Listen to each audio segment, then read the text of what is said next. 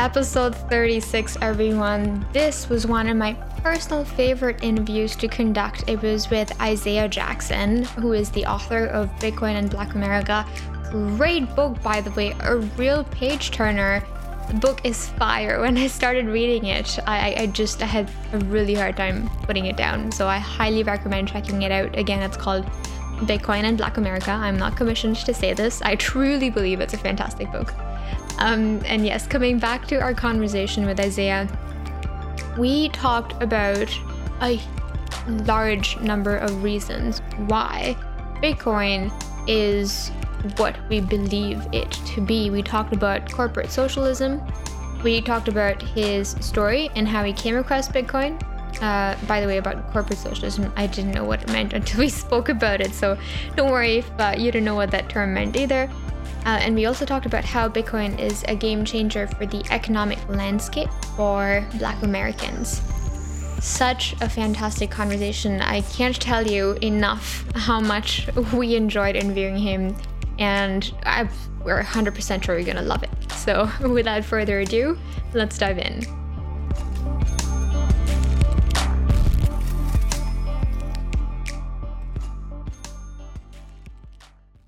The thoughts and opinions expressed by Keegan Francis, Murgakshi Palway, and the guests interviewed on the Go Full Crypto podcast are solely their own. The content discussed are intended to be for informational purposes only. All right, welcome to the show, Isaiah. I actually want to begin with something that you've written in your book. It's a quote I wrote down because it was so fire and so powerful. And then I want to ask you a question about it. So it goes like this. I was one of the people buried in debt, and my curiosity led me to find out how financial institutions can crash an economy because they were too big to fail. I got shivers go down my spine when I read that. And I want you to introduce what led you to write these lines and tell me a little bit about your crypto story. Absolutely. So I like to say my crypto story actually started in 2008, simply because I didn't know about Bitcoin, but when the recession was happening, I was in college. And when you're in college, you're already broke. You're beyond broke. I'm putting together $3 for Wendy's dollar menu. But when the recession happened, that was the first time in my lifetime that I saw everybody was losing houses. People were dropping out of college. I was like, what? Can this really happen? Because in my mind, I wasn't very economically sound. I was like, why don't we just print more money and just sort of solve the problems? But of course, I learned later you don't want that for inflation, but we do it anyway. So I learned that, and it took me sort of down a financial rabbit hole. And in 2013, of course, I'm in the tech world. At this time, I'm a computer science major. I get into IT, doing that for a law firm. And just before that, I was introduced to it when I was a teacher. And 2013, it clicked. It was really like, it was just something about the way Bitcoin worked. Sort of, I would say I'm sort of I don't know, not libertarian, or I don't want to put myself in a group, but I'm really somebody who pushes back against establishment type stuff. So Bitcoin seemed perfect. And the group of people that was around back in 2013 were just a bunch of anarchists and like coders and people who were, very content with wearing sweatsuits every day like me. So I was, really hell-bent on getting into the Bitcoin industry, studied every day, hours, and, led me to writing the book. And a lot of stuff along the way, but that was the beginning of the journey. The economic crash, and then of course 2013 being introduced. So during that time, when did you first hear of Bitcoin? I first heard of Bitcoin in 2013 from a roommate, and the best part about that was that he worked for a bank, which was very ironic. He just threw his hands up. He was like, because we're all, all three of us just graduated college. We're looking for ways to make money. And he just threw his hands up. He was like, at my job, they talk about this thing called Bitcoin, but it's too techy for me. I don't understand. You'll probably like it, Isaiah. That's it to me. And first video I saw was Max Kaiser, who's very popular now. And, the Kaiser report sort of helped me. Then I saw a report from the Winklevoss twins where they were saying Bitcoin could go to 100,000. And I'm looking at it like, wow, they made a big case for 100,000. And back then, it was sort of like, it was like I believed it, but it was still like, I don't know if we can get to 100,000. Bitcoin is like 100 something bucks at the time. But now, today, as we sit, 100,000 seems very much in play, maybe in the next few months. So, seeing that report, seeing, sort of the background behind it, and almost having nothing to lose is sort of what got me into it. Right. Okay. So there was another quote, is something that I've written down from your preamble, and it was 2014 was my most important year in crypto. I learned that the price meant nothing. Focus on the technology. Can you walk us through what led you to get into Bitcoin and buy a little bit initially for the price, and what roller coaster ride changed your mind to look at the technology instead? Well, that roller coaster ride is called market cycles. When you see a complete bear cycle and there's nothing you can do about it, you will take the time to learn.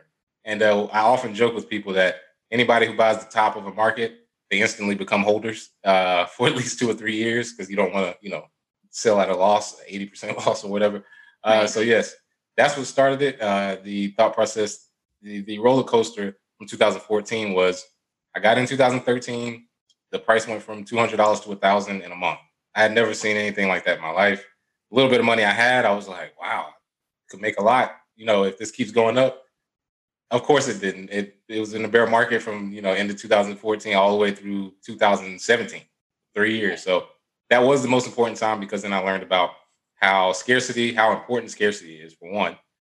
You knew it, but I didn't really realize how scarce Bitcoin really was. Of course, the price. People denominate Bitcoin's price in USD, but once I understood, it doesn't matter what the price is. It matters how many Bitcoins out of 21 million do you have. That will be your value for the future. I still think Bitcoin's underpriced. So your value for the future is more the decrease of USD's value less than it is the USD value of Bitcoin. So in my opinion, that's what led me down the rabbit hole. I studied every day. I remember there were nights, many nights, going to sleep at 4 a.m., going to work at 6, and go excited. Not like I was sleeping. I was just like, man, I got this thing, and it's nobody knows about it. I haven't told anybody because I didn't even say it out loud until like 2015. I was like, I'm not, going to put myself on the spot. But yeah, it was a roller coaster ride, but I'm glad I learned it because the next bear cycle that came, I was fully prepared. And now that we're in the bull market again, it's almost like retirement. Like, hey, I don't even look at charts. I'm just like, hey, I've been here before. Don't get scared. It's just how market cycles work. That's the roller coaster, is market cycles. But when you have a good product for the future, nothing worries you, and that's Bitcoin. Yeah, well, absolutely. And I read also in your book that you and your partner go around doing a lot of workshops and talks and speak at conferences. Now, this question is something that we also get asked because we do the same thing here in Atlantic Canada and now via the podcast, is some people, there's actually so many skeptics. We've all had a little bit of skepticism towards Bitcoin initially. It's required because that's really what pushes us to go forward and really try to answer our own questions. So with respect to the skepticism towards Bitcoin being a deflationary currency, have you engaged in conversation with anyone who argues that inflation is good for the economy? Yes, absolutely. And I love it. I love skepticism. I love pushback because I think a marketplace of ideas makes any good idea better. So if everybody agrees with each other, I hate sort of the wormhole you go to. In Bitcoin, everybody agrees with each other. They're like, oh yeah, it's great. It's like, sort of becomes an echo chamber. But I went on a book tour last year before COVID started. I was on a book tour from August all the way up until March. And in, October, went to Chicago, did a nice speech for a group of people. It was great. Institutional people, they loved it. Then I went to a meetup. And I there was, I was doing an actual speech about the book. There was one guy. It's always one. There was one guy, he literally, and I write about this in the second book in more detail, but it was one guy. He just would not accept that Bitcoin was valuable. He kept trying to convince everybody there to see me that you shouldn't even care that much because Bitcoin is too volatile. But mind you, at the time, the price of Bitcoin was $8,000. So he's telling people this when if they would have bought that day, they could have almost tripled their money at this point. But he just was pushing back. He was like, how can anything work in software? He was not a software guy at all. So he just didn't believe it. But at the end of the conversation, he actually owned a Bitcoin. So he was like, just in case. And I was like, well, that's all I'm telling you is you need Bitcoin just in case. So we agreed. And everybody started laughing. And it was just one of those moments where we were going back and forth, but we were going at like a higher technical level. So some of the other people were like, what are y'all talking about? What is, blockchain explorer? What is, blah, blah, what is that? But once it came to that point, everybody sort of realized, yeah, you can push back against it. But if you know what inflation is, you can see our currency has been devalued 99%. That's just data. That's not opinion. That's just what it is. Every fiat currency that's been created has failed. Just data, just history. And fiat is an experiment. It's a 49-year experiment that I believe has not done well. So, yeah, had some pushback, but it's always fun. I like going back and forth because I'm tired of agreeing with everybody all the time. Yeah, totally. But okay, so with respect to the short term, when we've kind of criticized this in some of our previous episodes, where countries around the world have to print money in order to stimulate their economy during a global pandemic. So, what is a solution? What is a different solution than printing more money during such emergencies, according to you? Yes, so I feel two ways about it. First thing is, in the current landscape we have, if you're going to print money anyway, corporate socialism is what's messing everybody up.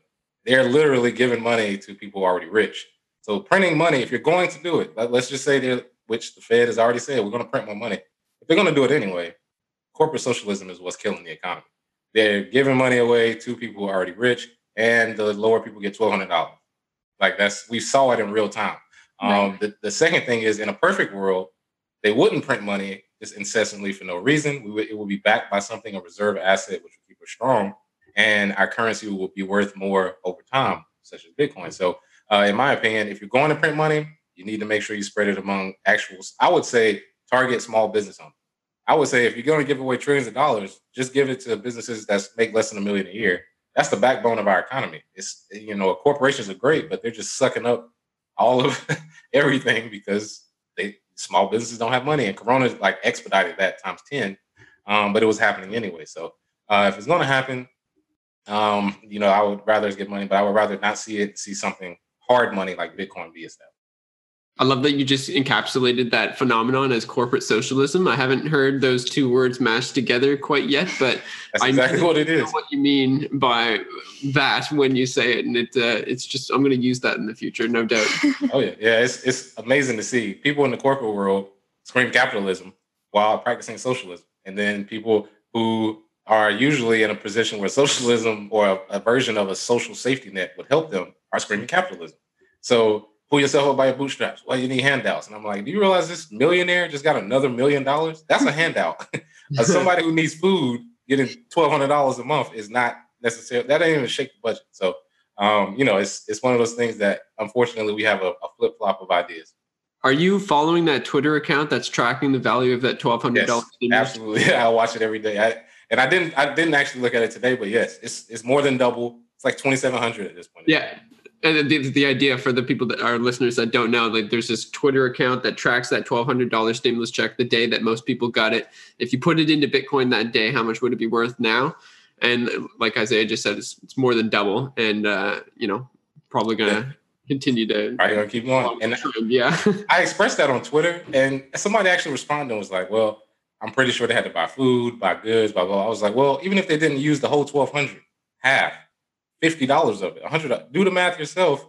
But any amount of that free money that you just got, if you invested it versus just spending it, you would have more money. That's the only point that means. So, do you think that like a number of people would do that with UBI? I know that UBI is a big conversation in Canada and United States right now. And from my point of view, UBI would be something that I would heavily think about putting a lot of it into, well, maybe I'll pay my food and then take my salary and shove that into Bitcoin. But like, how much of that do you think should be used in Bitcoin, used to buy Bitcoin? And this probably goes into your idea of building a circular economy and microeconomies. Like if we have Bitcoin, we don't really need the US dollars anyway that we're getting from UBI.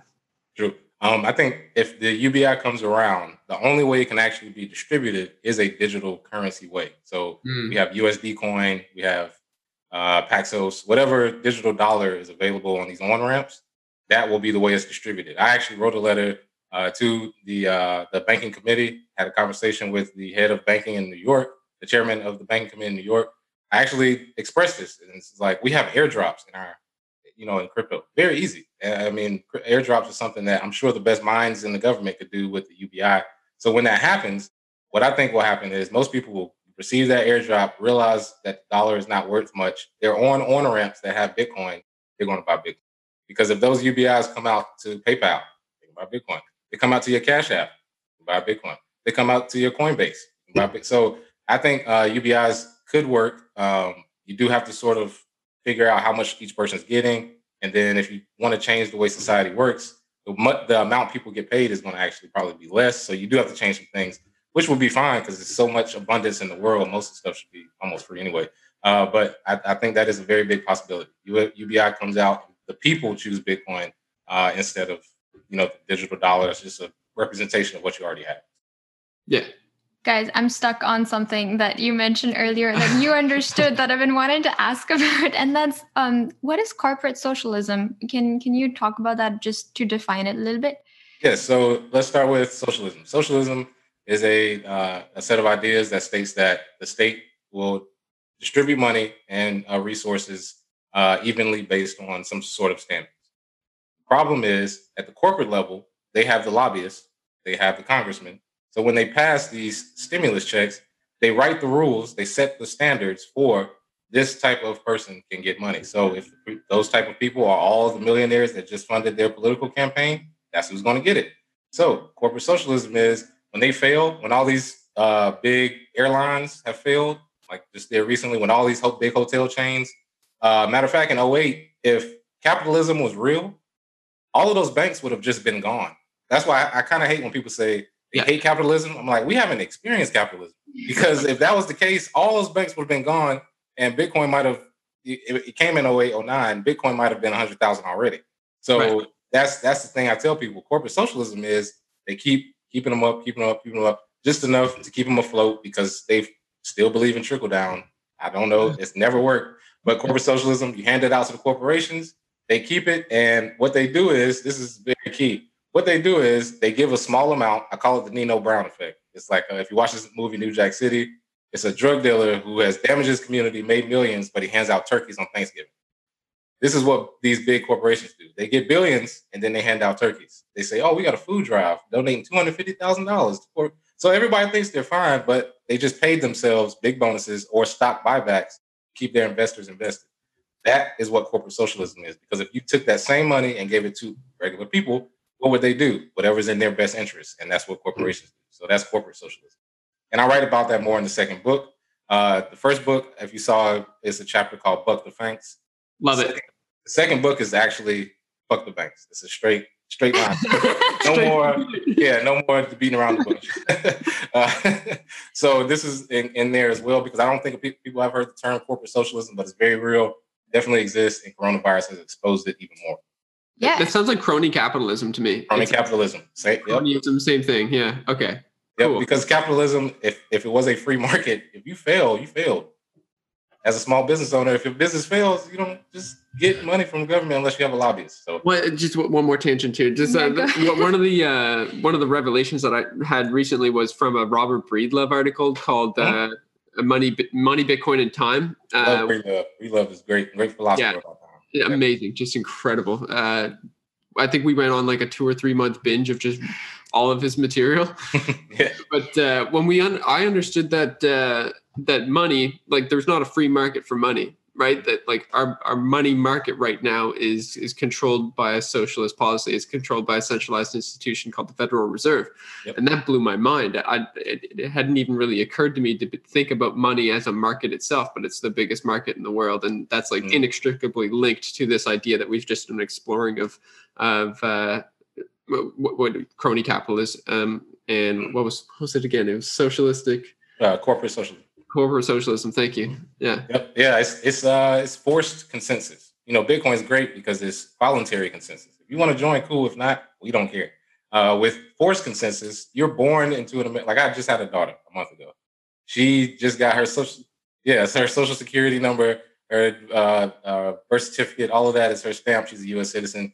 She's forced to use the dollar now. She's just born in, and it's weird because you're right. The foreign exchange market, there's thousands of currencies. I mean, anybody can use it. It's nationalistic and it's outdated, in my opinion.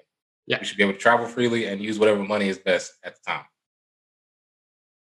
Fantastic. And I think this is a great time to segue into another quote of yours from chapter 1 called Basics of Bitcoin. And it was, you can't build a strong community without your own currency. Now, there's a couple of things that I really want to bring up with that, but a small pretext to what concluded with that sentence was banks who encourage redlining deny loans to qualified applicants. And even beyond race, bankrupted the entire financial system in 2008. So coming back to the whole, you can't build a strong community without your own currency. We recently got in touch with the Bank of Canada, just asking them why there wasn't enough material on their website for Bitcoin, since it is a cryptocurrency. And they took heed to the term currency. They said, well, Bitcoin is not a currency because a currency has a store of value and it's an accepted medium of exchange, and like 3-4 other things. But with respect to the store of value, I mean, we responded to them saying, well, why is it that my father-in-law went to the same university that I went to 30 years ago and he paid $10,000, but 30 years later I have to pay $60,000? How is that a good store of value? Because education hasn't gotten more expensive. It's actually gotten worse. It's actually gotten worse. You said it took it around. It's actually gotten worse and you pay more. That's so crazy, isn't it? Even housing is another thing. People used to have brick homes for $30,000. Now you can get this like new creative vinyl siding small home or a small apartment, and you can't even afford a home, and it's $300,000. So yes, inflation is real. And as a store of value, as a currency, when you talk about money, what money is, Bitcoin fits the bill perfectly. But if there's one aspect of it that I won't even go back and forth with, it's store of value. Like, you cannot deny that something that went from 6 cents to almost $20,000 is not the best store of value. It's numbers. I don't even debate that. It's literally the best asset of the last decade. So I don't really debate that with people anymore. We can go back and forth about medium of exchange. We can even talk about unit of account, but that's only because Bitcoin is early. Bitcoin has time. It's going to take time. Even just about the store of value, though, I was reading one of Paul Krugman's reports on the New York Times. Oh, man, what a sap. One of the articles was titled "Bitcoin is Evil," and then that's the only one that stuck out. But there were so many more, and he calls it like techno babble and libertarian currency. And one of the things that he pointed out was that if the U.S. or if the fiat tanks, gold has a better reserve because at least you can make jewelry with it. But what's the floor for a currency such as Bitcoin? And that was an open question. And I was just baffled reading all of those analogies because it comes from a place of lack of knowledge for sure. But what is your opinion on something like that? Yeah, I think it's lack of knowledge on the lower level. Paul Krugman is smart enough to know what he's talking about. That's deliberate. He can't say Bitcoin's good because he works with the people that are the competition. You can't say it's good. So when people see these quote unquote smart people, the identifier of smart for them is being on TV, spouting the views of the people behind them. They're not necessarily, like I said, they have accolades, they have graduates, but whenever you turn yourself over to these big corporations and they'll have a message to get out, you dumb yourself down to put out whatever they say. So that's why you have Jamie Dimon saying Bitcoin is going to, or it's whatever. Warren Buffett calling it tulips. Mark Cuban saying it's a banana's more valuable. It's nonsense. We all know none of this is true. I forget the guy, he's Warren Buffett's friend. What did he call it? He called it like a demon, huh? Charlie Munger? Yeah, Charlie Munger. He was like, it's like demon money, or like, I was like, what are you even talking about at this point? It's for like devilish thing. I was like, okay, now we get to the point that they've, if you read between the lines, they've exposed themselves as patsies for the broader message. And banks want to make sure that the regular everyday people who read these people's newsletters, watch their shows, think to themselves, well, Paul Krugman doesn't agree. If Warren Buffett doesn't agree, then I'm not going to go with it because they're the smart people in the room. Unfortunately, the other smart people in the room who are just as smart and just as wealthy are being drowned out. Stanley Druckenmiller may be the best trader alive. Michael Saylor, his stock just went up $312 million. Like Jack Dorsey, who I've actually had a conversation with, one of the smartest people of our time, two of the greatest products, Cash App and Twitter. They are on the Bitcoin side, but they get drowned out in the mainstream media. In our media, our echo chamber, yes, we know them. But the mainstream, you're right, Paul Krugman, Warren Buffett, they'll get all the airtime. And it's hilarious because people are like, well, Bitcoin is $20,000. How is it still bad? And gold is just a shiny rock. I can get that. Get that out of here. I always like to piss off the gold people. I mean, I have gold myself just because early in my life, I was told that's a good store of value. But if you just look at somebody like Peter Schiff, his son bought Bitcoin. His son is up 100%. And during that same time period, he's down 4%. What do you tell an 18-year-old at that point? So I'm not really concerned about the old guys, saying it. It's the younger people who are going to bring an usher in Bitcoin, and there's nothing you can tell them because they'll be too rich to care. Right. So when you said that you can't build a strong community without your own currency, can you talk a little bit more about how currency and having something that you believe is money is really the cornerstone here with respect to knowing that you have built a strong community and then that circular economy ultimately? Mm-hmm. Absolutely. So I've reviewed a lot of the strategies, economic, social, political, that Black people have employed since the early 1900s to try and get a semblance of what we call freedom. And nothing has actually worked from an economic standpoint. We still have the same median value per family as the 1960s. How is that possible? We work harder. We have more production. Our production is constantly going up in America. More Black people vote from businesses. There's more Black politicians. We have a Black president. We've had marches. We've had whatever else you can think of to increase our status in society, but the money has not changed. So currency, in my opinion, the currency that you use, unless it is something like Bitcoin or your own personal, cryptocurrency, you won't see the value of what you're producing, which we haven't. I mean, again, inflation is real. Inflation kills, literally. There's literally data on how inflation kills. So the Black community needs either to use Bitcoin as its own currency, reserve currency, so to say, maybe a digital dollar on top of that, using Bitcoin as a reserve currency. Not sure, working out the mechanics, but you have to be able to transact in a currency that won't be tainted based on human problems. Humans are racist. Humans are sexist. Humans have issues that prevent them from creating a fair system. If the software is fair, though, that's what we should use. And I think Bitcoin is a good answer to that. Also, not counting out, any other cryptocurrencies that may provide those solutions. Yeah, it's really awesome that you said that software, we can look at software, we can read the code base, we can look at the numbers, and then we know, quite literally, we as developers know that if it is in a decentralized system, then it's really impossible to change what has been written. But wow. What analogies have you used and how have you convinced other people who aren't developers, who don't understand the importance of decentralized software or how the mechanics of that really play out? How do you explain to them that this is really something that we can trust? Oh, yeah. So one example I use is whenever people discuss the current system versus Bitcoin, I always say, do you trust humans or do you trust math? And usually they always stop for a second, but they're like, yeah, math, math software works with humans don't, whatever. It's almost like, would you rather a human do a bunch of multiplication problems or a calculator? And a lot of times, people, it instantly clicks in them. It's like, yeah, I can get that. So going forward from that point, I always try to explain to them that the reason that the Bitcoin industry is so important is because the on-ramp or the onboarding into Bitcoin is not stopped by anything, which we've seen in our financial industry too many times. So with Bitcoin, I feel like if we have the chance, nobody I know Black wants a handout. We just want the opportunity to make it like anybody else without these small little restrictions made by humans to hold us back. And they're very subtle. That's the problem. They're not outward. And people are like, well, you don't walk in a bank and they kick you out because you're Black anymore. It's like, yeah, but if they give loans based on zip codes and we were redlined into certain zip codes, then the same things from the 40s are still happening in 2020. So just making sure that those things are changed. It can only happen by the people. So we have to shift our view. And I think Bitcoin's great vehicle to do that going forward. So you just said these small things, but I mean, I would even go so far to say is they're not small things, they're big things. In fact, more of your book, Buck the Fangs, great title of the chapter.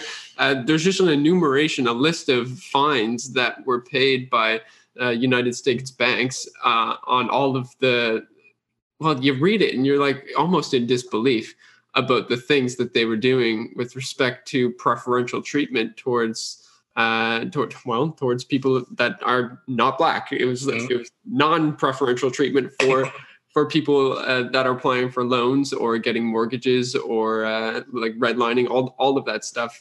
Do you have a comment on that? Oh yeah. So a lot of the things that were happening when I talk about these moments, I wanted to make sure that I started as close as possible to the date. If you notice, there's nothing later than 2010, I believe. Right. Because I wanted to drive home the point that this is not something that went away. They just know how to cover it up better. I mean, just look at this year. Where did that $1 billion worth of cocaine from JP Morgan go? Can anybody answer that for me? That was in the news for like 30 seconds and then it was gone. So even though it's not something banking wise like discrimination, it's just that they get away with it. That's the big issue. Nobody went to jail. They paid a fine that they made back in 2 days, and that's over. So in my opinion, I wrote that just to make sure people understand it's still very present, still prevalent. If it wasn't prevalent, there wouldn't be people talking about it. There aren't Black people bringing this up just for our own good. It exists. So I wanted to drive that point home. And then the second version, Fuck the Banks, it drives it home even more, but it also gets into the intricacies of how certain banks have taken over parts of crypto industry. So fuck them too. Because we're getting to a point now where you're starting to get crypto banks or crypto-ish banks, and they're just doing what was done before. I want to make sure people get the message from before, Coinbase, and make sure nobody goes down the wrong path. So, but yeah, it's all a learning experience for people who read it. Most people, when they read it, it's a learning experience. But once you know that, your choice what to do from that is up to you. I mean, I couldn't read something like that and be like, yeah, I still trust the bank system. Yeah, no, exactly. It just doesn't. So if you don't want to go with them, you have to choose another option. I just present Bitcoin's case. We kind of take the opinion that that banks are somewhat necessary, like they perform a vital function. It's just that they're not really built that well right now. And I know that you just kind of gave an example of a neobank or a crypto bank that you may not agree with. And then is there any that you would like to shout out right now that you say, you know what, like that company, that crypto bank, they're doing a good job. Like I just want to give you an opportunity to like shout out a couple companies that you do like what they're doing, like recommend them to some people. Oh yeah, so I do want to shout out Swan Bitcoin. I love what they're doing with the dollar cost averaging. The best way for people to earn it. Uphold, I love their exchange. Very low key, clean cut, straight to the chase. They have different cryptocurrencies. They also have gold and silver if you want that on Uphold, which is very valuable to some people. And then I don't know if I would call it a crypto bank or whatever, but Lolly to me is the best Bitcoin crypto service. Period, because you get paid to do what you already do, and you're getting paid in an asset that is way more valuable than cash. So love Lolly, love all that. And again, I don't have problems with people having a business. Like crypto banks, fine. I understand that's going to exist. What I hate is they co-opt the message of we're a crypto company that's looking out for the little guy. No, you're not, man. Just don't even say it. Like I understand you're not looking out for the little guy. You're doing business with institutions, which is fine. There's nothing against that. It's just that as we move forward into the future, I don't want the message to get lost of why crypto Bitcoin was created. It's getting lost already because new people are coming in and they think it's because of PayPal or because of whatever. And it's like, no, they're late to the party like everybody else. So just want to make sure I get that message across. This is a kind of a fun little rabbit hole to go down. It's like you mentioned Satoshi Nakamoto, I think in the first paragraph of chapter 4, and even in the first, in the first preamble, also, which reminded me to say when I read that, I really appreciate and I really want to acknowledge that you spoke of Satoshi Nakamoto as an anonymous individual or group of individuals and didn't assign a gender to them. I read in a lot of other articles by very famous personalities where they've just gendered Satoshi Nakamoto as a male figurehead and made him to be one person. And I really appreciate that you stuck to calling Satoshi Nakamoto a group of individuals or an individual we don't know. Oh, yeah. I think that's important for the narrative that you put forth as well. Like I've heard you call it like it's a currency for the people, and we call it the people's currency. And I mean, people is without sex, without gender, without race, and so it's super important that we actually talk about Satoshi Nakamoto, like the ultimate creator of this thing that we all like and believe in, as something that every single person on the planet can relate to. And the question that I was gravitating towards was like, what do you think Satoshi, individual or group, would be thinking about the evolution of Bitcoin today? I know that's kind of an esoteric question of sorts, but I'd love to just hear your thoughts on that.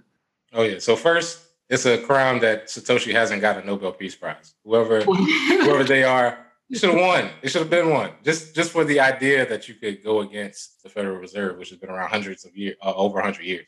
But yes, if Satoshi, whoever they are, he, she, it doesn't matter. If they viewed from the beginning to where we are now, I think they would be of course, excited that we moved up in price, but I think they will be a little disappointed at the message being overtaken by corporations, because it was literally the first thing on the blockchain showed the article in the UK Times where they were talking about the bank's bailout again. Remember, people, that's why it was created, and whoever they are who created it, that's why it's around. But I do think they're kind of it's like if I was them, I'd be having a great smirk right now, because it's like the ultimate smirk, because all of the years of saying Bitcoin is going to fail, is going away, is this, is that. And the fact that yesterday, I believe Reuters had a headline that said dollar is crashing, Bitcoin becomes like I would have the biggest smirk on my face just reading headlines every day, just like I knew this was going to happen, and everybody, basically is adapting to it. But yeah, I think they're actually overall happy with the industry, and I think that they would approve of a lot of the messages going out, because we have so many smart people. Like I said, Breedlove, you've mentioned. I talked about Max Kaiser. We have some of the greatest minds in the world, Andreas Antonopoulos, talking about this. So I believe whoever they are, they'll be happy. And if it's Hal Finney, RIP, rest in peace, Hal Finney. If it's him, he's smiling down from wherever he is. That's right. Yeah, you talked about smart people. I just want to take a minute to recognize that that's also you and us, you with writing Bitcoin in Black America, and then the second book, and us putting out this message and bringing people like you on the show and just talking about Bitcoin and cryptocurrency wherever we go. Absolutely. Mm-hmm. So yeah, okay. So something that I wanted to talk about was I wanted to bring it back to the whole currency conversation, and something that I wanted to ask you is, how do you answer people that say, well, it's so volatile? How can you transact in something that's volatile? Mm-hmm. I remind them that volatility is good if you know what you're doing. So if you think of volatility as a negative thing, you're only thinking of negative volatility. Positive volatility is going from 6 cents to 20,000.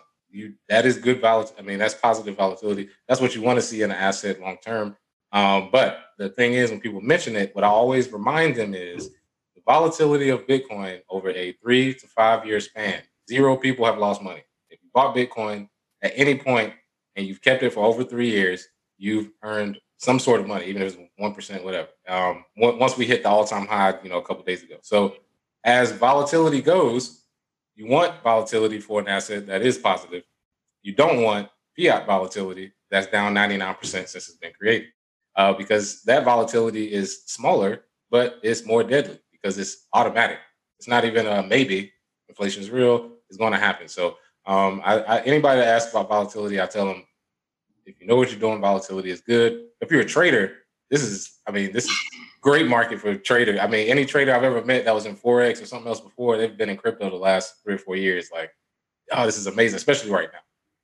So with respect to that, what's your opinion on people saying, oh, you can buy a cup of coffee with Bitcoin? So who cares? Who cares? Now, I mean, this is the thing. Bitcoin has proven itself as a store of value. The medium of exchange portion of it, it is possible. And I think Bitcoin was created for people who need to use Bitcoin. There's a lot of holders who don't want to spend their Bitcoin. They would rather spend fiat, which is fine. So if you can't buy a cup of coffee with it, which is kind of false, you kind of can now with Lightning Network or Stripe, you can buy a cup of coffee. But if you can't do that, it doesn't mean that it is invalid. Like, people were using that as the basis of why Bitcoin wouldn't work. Roger Ver, he was saying Bitcoin Cash is great because it's instant payments, it's fast. Yeah, of course it's fast. Nobody's using a blockchain. It's just flying through all of the transactions. Bitcoin's slow because it's being used, but as a store of value, transfer of funds, transfer $300 million for $4 in a matter of an hour. Like, that's what Bitcoin is right now. It's a store of value. When it moves to a medium of exchange, the amount of liquidity that comes into the market will make it less volatile. So people just have to wait. People are just impatient. Whenever you bring up a great idea, they're like, is it finished? Is it great? No, if I told you about Apple in 2006 and you were like, is the iPhone 12 here yet? You would sound stupid. Like, no, you don't know what's coming in the future. We just know they're going to get better. Bitcoin's the same. Okay. So in your journey of when you were reading about Bitcoin, did you ever stop to think, am I crazy that I'm falling in love with this currency, this internet money? Well, it's funny you say that phrase. You'll love the first line of my new book. So, I'll just leave it at that. But, I was gonna say it's almost verbatim when I talk about the first few lines of the next book. But I knew I was like kind of an outsider with a lot of things that I do. So I felt crazy reading about it, but I felt at home. I was like, yeah, I always do stuff opposite of what everybody else is doing. You know what I mean? Like I was always doing extracurricular activities, things that most people would not get into. And again, like I said, I'm sort of not anarchist, but push back against anything the government says. 'Cause I don't really believe anything. So Bitcoin, I felt right at home. And what confirmed it for me was that people did say I was crazy. If an idea doesn't have people calling it crazy, it's not big enough.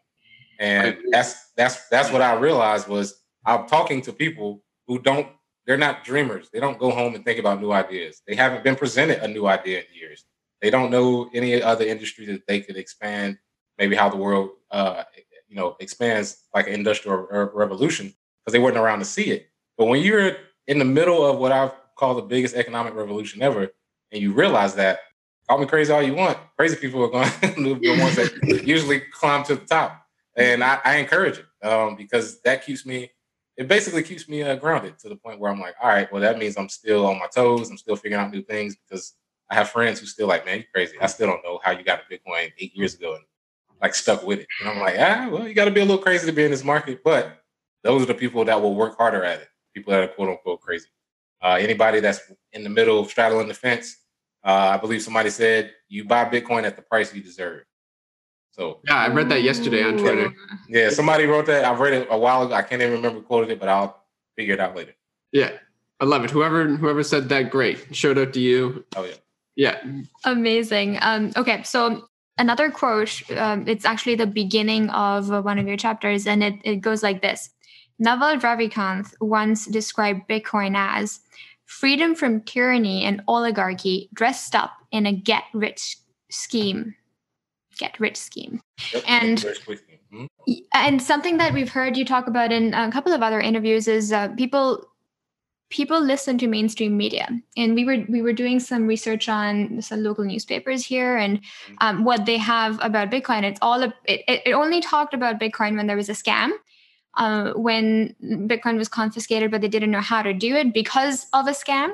Or in Atlantic Canada, we have this huge case of the Quadriga CX. Quadriga CX. I was just about to say, yeah, the owner died, and that's when it was talked about. So never in a positive light. And the first thing that I just did a presentation a couple of weeks ago, and I said, well, you've heard of Bitcoin. What context have you heard it in? And I got some people to answer what they'd heard it in. They said, oh, it's used to illicit drugs, and it's used to just launder money across borders and all of these reasons. So let's talk a little bit more about what your experience is with ridding people of those thoughts. Well, I would say it's really close to my heart, a lot of the headlines you just described, because when I saw those headlines, I would say, if you replace that with black, pretty much what the media says. Black people are on drugs. Black people commit crimes. Black people are doing this. And I'm looking at them like, that's not. But they don't talk about that the biggest venture capitalist investment was $4 billion to a black man. They don't talk about the amount of businesses, the group with the most businesses open over the last year are black women. They don't discuss that. Nobody knows it. But in our community, we know it, and we're like, why are we always shedding a terrible light when our community is moving just fine? That's Bitcoin for me. So it really hit home instantly. So I was like, anything that challenges the status quo is going to get pushback from the media because they're owned by corporation. Anything that they own, you have to know where the message is coming from. So once you know that, you just sort of ignore it. And because Bitcoin is valuable, yes, it's used for drugs. People who commit crimes or big crimes, money laundering, drugs, anything like that, it's a zero-sum game for them. They get caught, they're going to wait for a long time. So they're going to use what's best to be used. So if they use Bitcoin, they obviously realize that it's the best way to transact.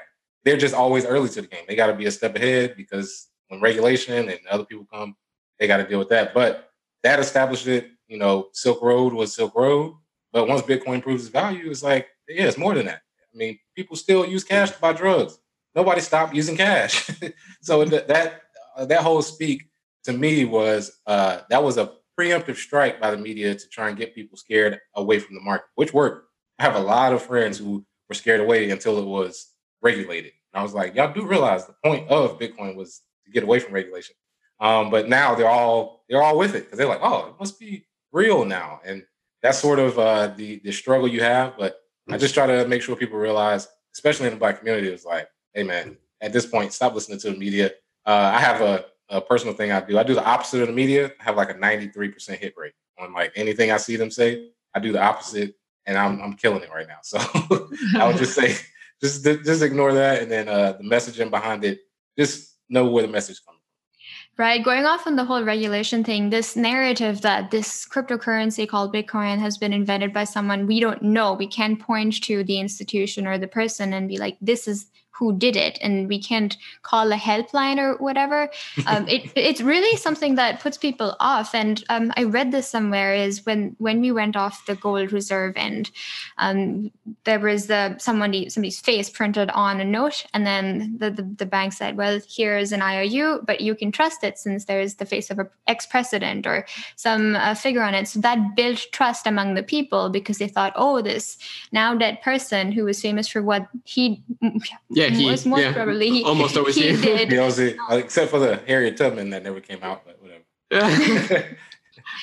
Except for that, and then like that built trust among people, saying that okay, if dead people, dead famous people, or even just people in Congress or whatever, say not Congress, that's the wrong analogy. But if an authority says that okay, this has value, then it has value. But I just it doesn't change the fact that it's subjective. That's true, but we're also so blinded by authority in that matter. It really feels like when someone doesn't realize that you can buy Bitcoin even if the government says you can't because it's an internet currency. Like you can rid yourself of the rights you have to the freedom of owning your own money because somebody says you can't. That's the whole point. You like, can you not realize? Can you not see that? Someone is telling you can't do something that'll give you rights to your own money. Exactly. Yep. And I saw this quote. I can't remember who said it, but it was anybody who gives up their freedom for security deserves neither. And I think when people think about Bitcoin, the first thing, of course, they're scared, they're fearful. And they think to themselves, well, what happens if the government takes it? And I always ask people, like, why is that a question? Why is that the first thing you went to? Because that's what everybody's scared of. That is the big fear. So if you combine fear with a lack of resources to change, because before Bitcoin, imagine our world right now and there was no Bitcoin. No, thank you. I would be scared shitless right now. Yeah. I'm very relaxed because we have the resources and I'm not fearful, but that's because I have the education. So when they say that, it's only because they always think anything new, especially Black people. Any revolution we've had, Black Panthers, murdered. Malcolm X, gone. Martin Luther King, gone. Everybody who has done anything that is significant for the Black community is gone. Even economically, Black Wall Street, biggest economy we had as a community, burned to the ground with bombs, fire, murder in Tulsa. So all of this stuff, especially in the Black community, they're like, the first thing they say is, well, what if the government shuts it down? And it's almost like yoga for your brain to change it to say, who cares? And then they're like, what do you mean? It's like they can't stop it.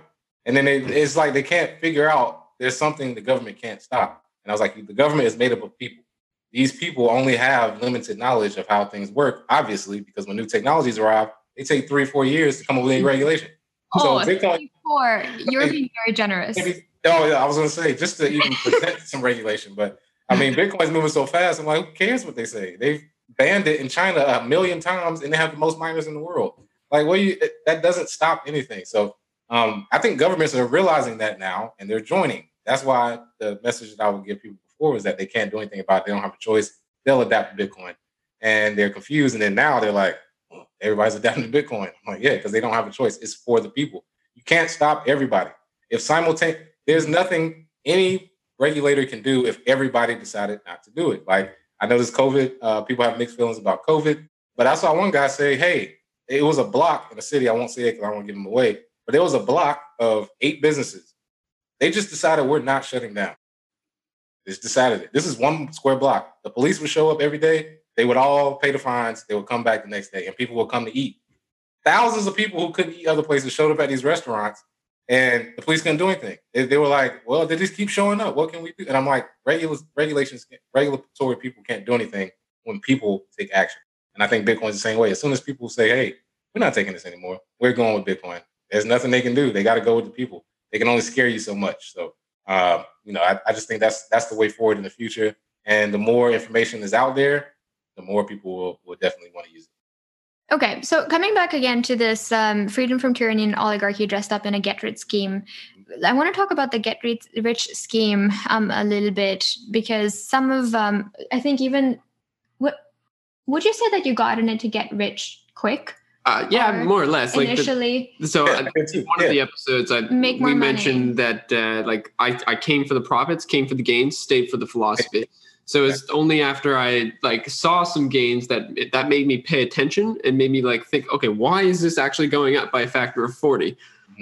Between 2015 and 2017, how did that happen? Why does that make sense? Does it make sense? It's yes, it makes sense. And yes, it has some very good reasons. And maybe we should learn those reasons and think about whether or not that's going to happen in the future, whether or not it's going to continue to happen, and the underlying social context and implications that kind of, is the train rails for the train of Bitcoin. Yeah. And the get rich quick scheme is what I call the medicine and the candy. The candy tastes great, but if the medicine is inside, you don't even realize it until it's already working. And that's what Bitcoin does to people. They see the gains, they see the tech behind it, they see these new words amongst the community. These people you know what I mean? We talk to each other. People have meetups, and they're they just built a community from scratch. How is that possible? And then you see, of course, going forward, how you can build business with it, store value. And that all comes from, I think, when you first see, like you said, a 10x, 20, you're this, I didn't even know this was possible. Because for most of people's parents, it wasn't. So you've never heard, imagine us now as parents telling our kids, 20x, we're doing that crypto back in 2014, whatever. Our parents couldn't say that. They was even if you own blue chip stocks, they were we doubled our money in 10 years, which is great in a regular market. But yes, once you see that, you start to realize, okay, why is money moving here?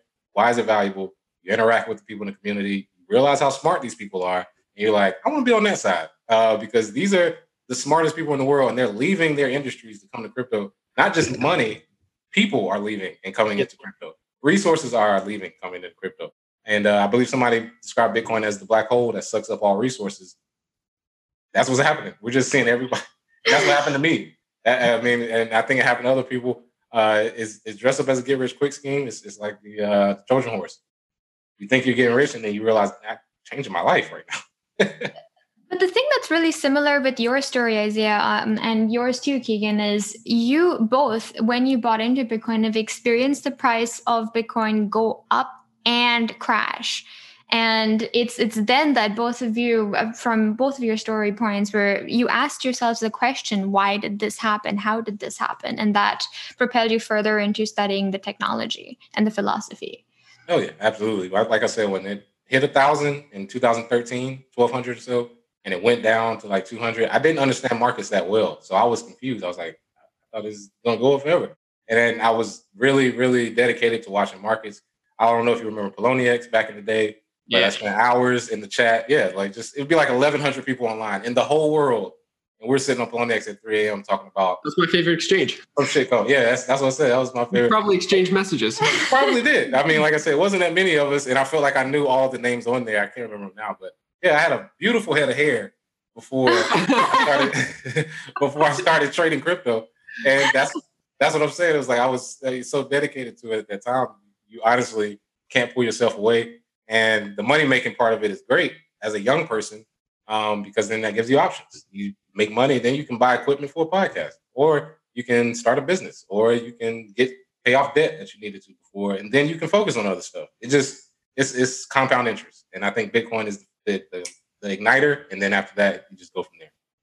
That's fantastic. The conversation that we just had about this, and then the freedom from regulators and knowing that you really aren't tied to strings and no one is really puppeteering you. You think you're being puppeteered because that's what you're born into.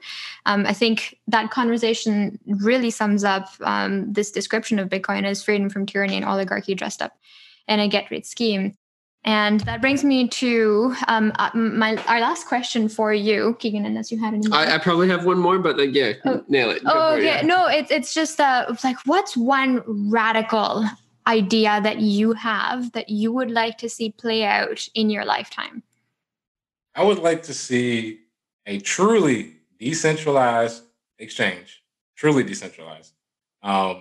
exchange that allows loans or funding for small businesses that can interact globally without any restrictions. Meaning, if a guy in Kenya wants to invest $8,000 to a guy in Boston's business using Bitcoin and cryptocurrency, he can do it instantly, almost, straight to the point, and there's no regulations that stop that from happening. In the process of trying to build something like that called blockchain, which I discussed in the book, the first book as well, but every single step is a regulatory nightmare, or it's a money nightmare. Like, oh yeah, to get past this point, you need another $100,000 to get past it. So I want to be able to free up all of those things in the way. Just have a truly decentralized finance exchange where you can go there, simply add crypto, add fiat, whatever you want, and you can just exchange without worrying about that. And we're actually pretty close. There is a company I write about in the book that's based in Toronto, Canada. These two guys, they've actually found a way for you to link your bank account, buy Bitcoin and crypto instantly, same day, and also transfer it back and forth with little to no KYC on the first level, and then going forward, it's actually, to me, and they have a card attached to it already, MasterCard. So this company, it'll be in the second book, and it's called Meraki Global, Meraki Global, and their website Be Money. So we're seeing it happen, but if I could do that, that would be beautiful, because you can access it with the internet access, exchange with people all around the world. We have that to an extent, but it's the on and off ramp. It's like, who do you got to give your information to? So I would love for that to stop at some point. Yeah, Right. True. Very cool. My last question is about, we listened to you on the Pomp podcast, and one of the things that you said on that podcast was that your book is solution oriented. So you like to offer real solutions to real problems. And I just want to have you reiterate or give you the platform to talk about those, iterate over those problems, talk about the solutions, just nail it. Absolutely. So in the book, specifically in the Black community, some problems that we have that I address. First problem being lack of reliable store value, meaning our economy is not reliable enough. So Bitcoin solves that, just as the ability to buy it and hold it long term. Also, too, the ability for our businesses to earn more capital and to broaden our horizons. Bitcoin allows that because it's better for marketing.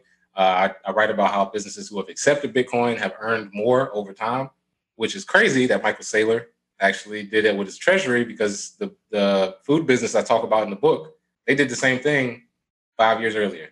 Nobody's going to talk to Justin today. And, We would love to talk. Yeah. My friend Justin. So, it's one of those things where it's a problem. That's a solution to me, and it worked. Also, too, using what we have to get what we want. Oftentimes, the power that Black people have, the industries that we actually are running, we don't actually have the power into it because we don't demand it. We're at 70% of the NBA, 65% of the NFL. We have a lot of entertainment. Hip hop is the biggest genre in the world. We have a lot of new Black-owned businesses. All of these things are problems, or create a problem when we don't own it. But if you say, I'm only getting paid in Bitcoin, or like Russell Okung, or if you say, I'm only getting paid in cryptocurrency, or whatever, that solves the issue, because now you have leverage. Now you can say, hey, these people don't run us, we run them. Simply things that Black people need, and which leads me to the last problem I'll discuss, is that we don't have leverage. We don't have political leverage. We don't have social leverage, because if we did, things would change faster. Because let me remind some people, if you speak ill of a Jewish person, it doesn't even make it to the news. You're gone. Like, you don't even have a career. You know why that is? Because they have the capital to ensure that you cannot work around them or near them, which is great. There's Koreans in LA. My Korean friends in LA, Koreatown, is very insulated. They have the capital to make sure that they don't get beat up by police, because they know they're fired the next day if something happens in that community. That's what I want to see for Black people. That gives us leverage if we have Bitcoin to say, hey, if this industry, this financial industry will not treat us right, we will leave. At that point, Bitcoin, at its very least, I've always said, if the worst Bitcoin can do is change the banking industry to be more fair. That's the worst Bitcoin can do now. The best to be is for it to be gone forever and to be the reserve asset and all that, blah, blah. But that's what I want to see. And I think those are solutions to problems specifically in the Black community, but there are broader problems discussed in the book. Amazing. Thank you so much for iterating over that. That was awesome. Do you have another thought there? Thanks. Well, I do, and it's a question, but I already real quick. It's fine. We got 5 more minutes. Yeah, it's all. Yes, compliment question. Have you ever wondered what would make Bitcoin fail? Yes. I've gone through attack vectors probably more in the last year than I have what would make it successful. I'm pretty convinced it's going to be successful. Attack vectors, quantum computing. I'm not too worried about it, only because I think if somebody found a way to use quantum computing to affect us, they wouldn't go after Bitcoin. They're going after bigger stuff, the energy sector or something. So quantum computing to rearrange the blockchain. Also, the bullying of citizens into buying it or into confiscating it, because if people remember, gold was confiscated in the 20s during the 30s during the Depression. 61. It literally said, "Come bring your gold. If we find you with gold, you get fined or you go to jail. Bring it to the bank. We'll give you this IOU, and you can, when you want to return it." I feel as though if banks get desperate, they can say, if you have Bitcoin, you need to either transfer it to your bank account or it's illegal to use as a U.S. citizen. The third thing I've seen, just as a smear, is that Chinese miners make up 80% of the industry. Chinese digital yuan is coming soon.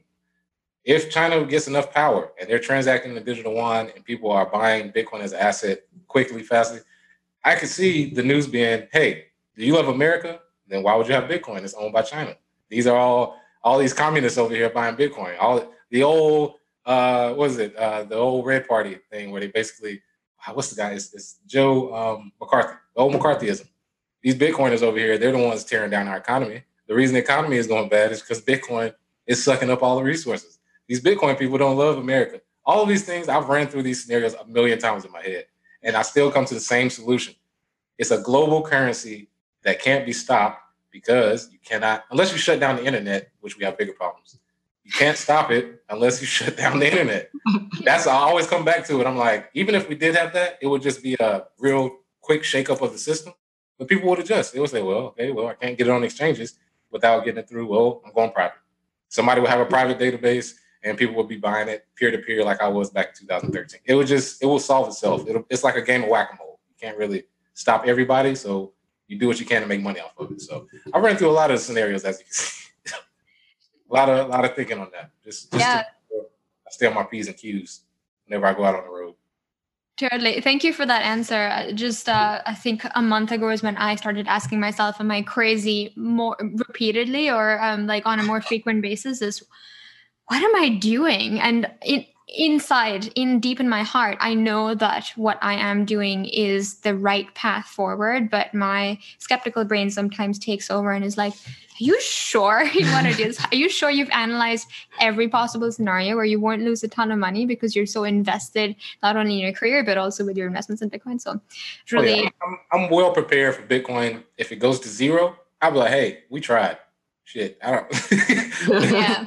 We really try, you know what I mean? Like, trying to change the financial industry takes a lot. If someday something happens, Bitcoin goes to zero, we tried. That was the best solution we had. The problem with Pandora's box being open is you can't close it now. Somebody could create a new crypto tomorrow. Somebody could create a new, some sort of new digital way to transact tomorrow. So that Pandora's box been open. I just think Bitcoin's too valuable at this point to push it away. If it was going to get killed, it would have been done early, like Silk Road days. Like it would have been done in 2012, but it survived that.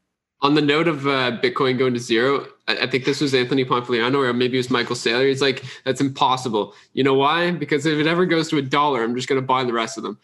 Yeah, I've said that on a few shows myself. I said, I have so many buy orders at $1, it'll never get to zero. Trust me. So I was like, at the very least, I'll take my $1 tulip and go home. Whatever. It's whatever. So yeah, you're right. I don't think it'll ever go to zero. The market won't allow that. Too much. No, it really won't. So circling back to Mrugakshi, what you said earlier, what's the floor of Bitcoin? Yeah. And there's this idea in the Bitcoin space of the hodlers of last resort, like basically the people that will never sell. And it's like, okay, you've got the people that use gold for jewelry and they are the hypothetical floor for the price or the value of gold. But you've also got these hodlers who, value Bitcoin more than they value anything else. They're never going to sell Bitcoin no matter what. It can go to, $1 and they're still going to hold it and they're going to still feel as good as the day that they bought it. Yeah, I'm one of those people. So yeah, I'm with you there. Yeah, absolutely.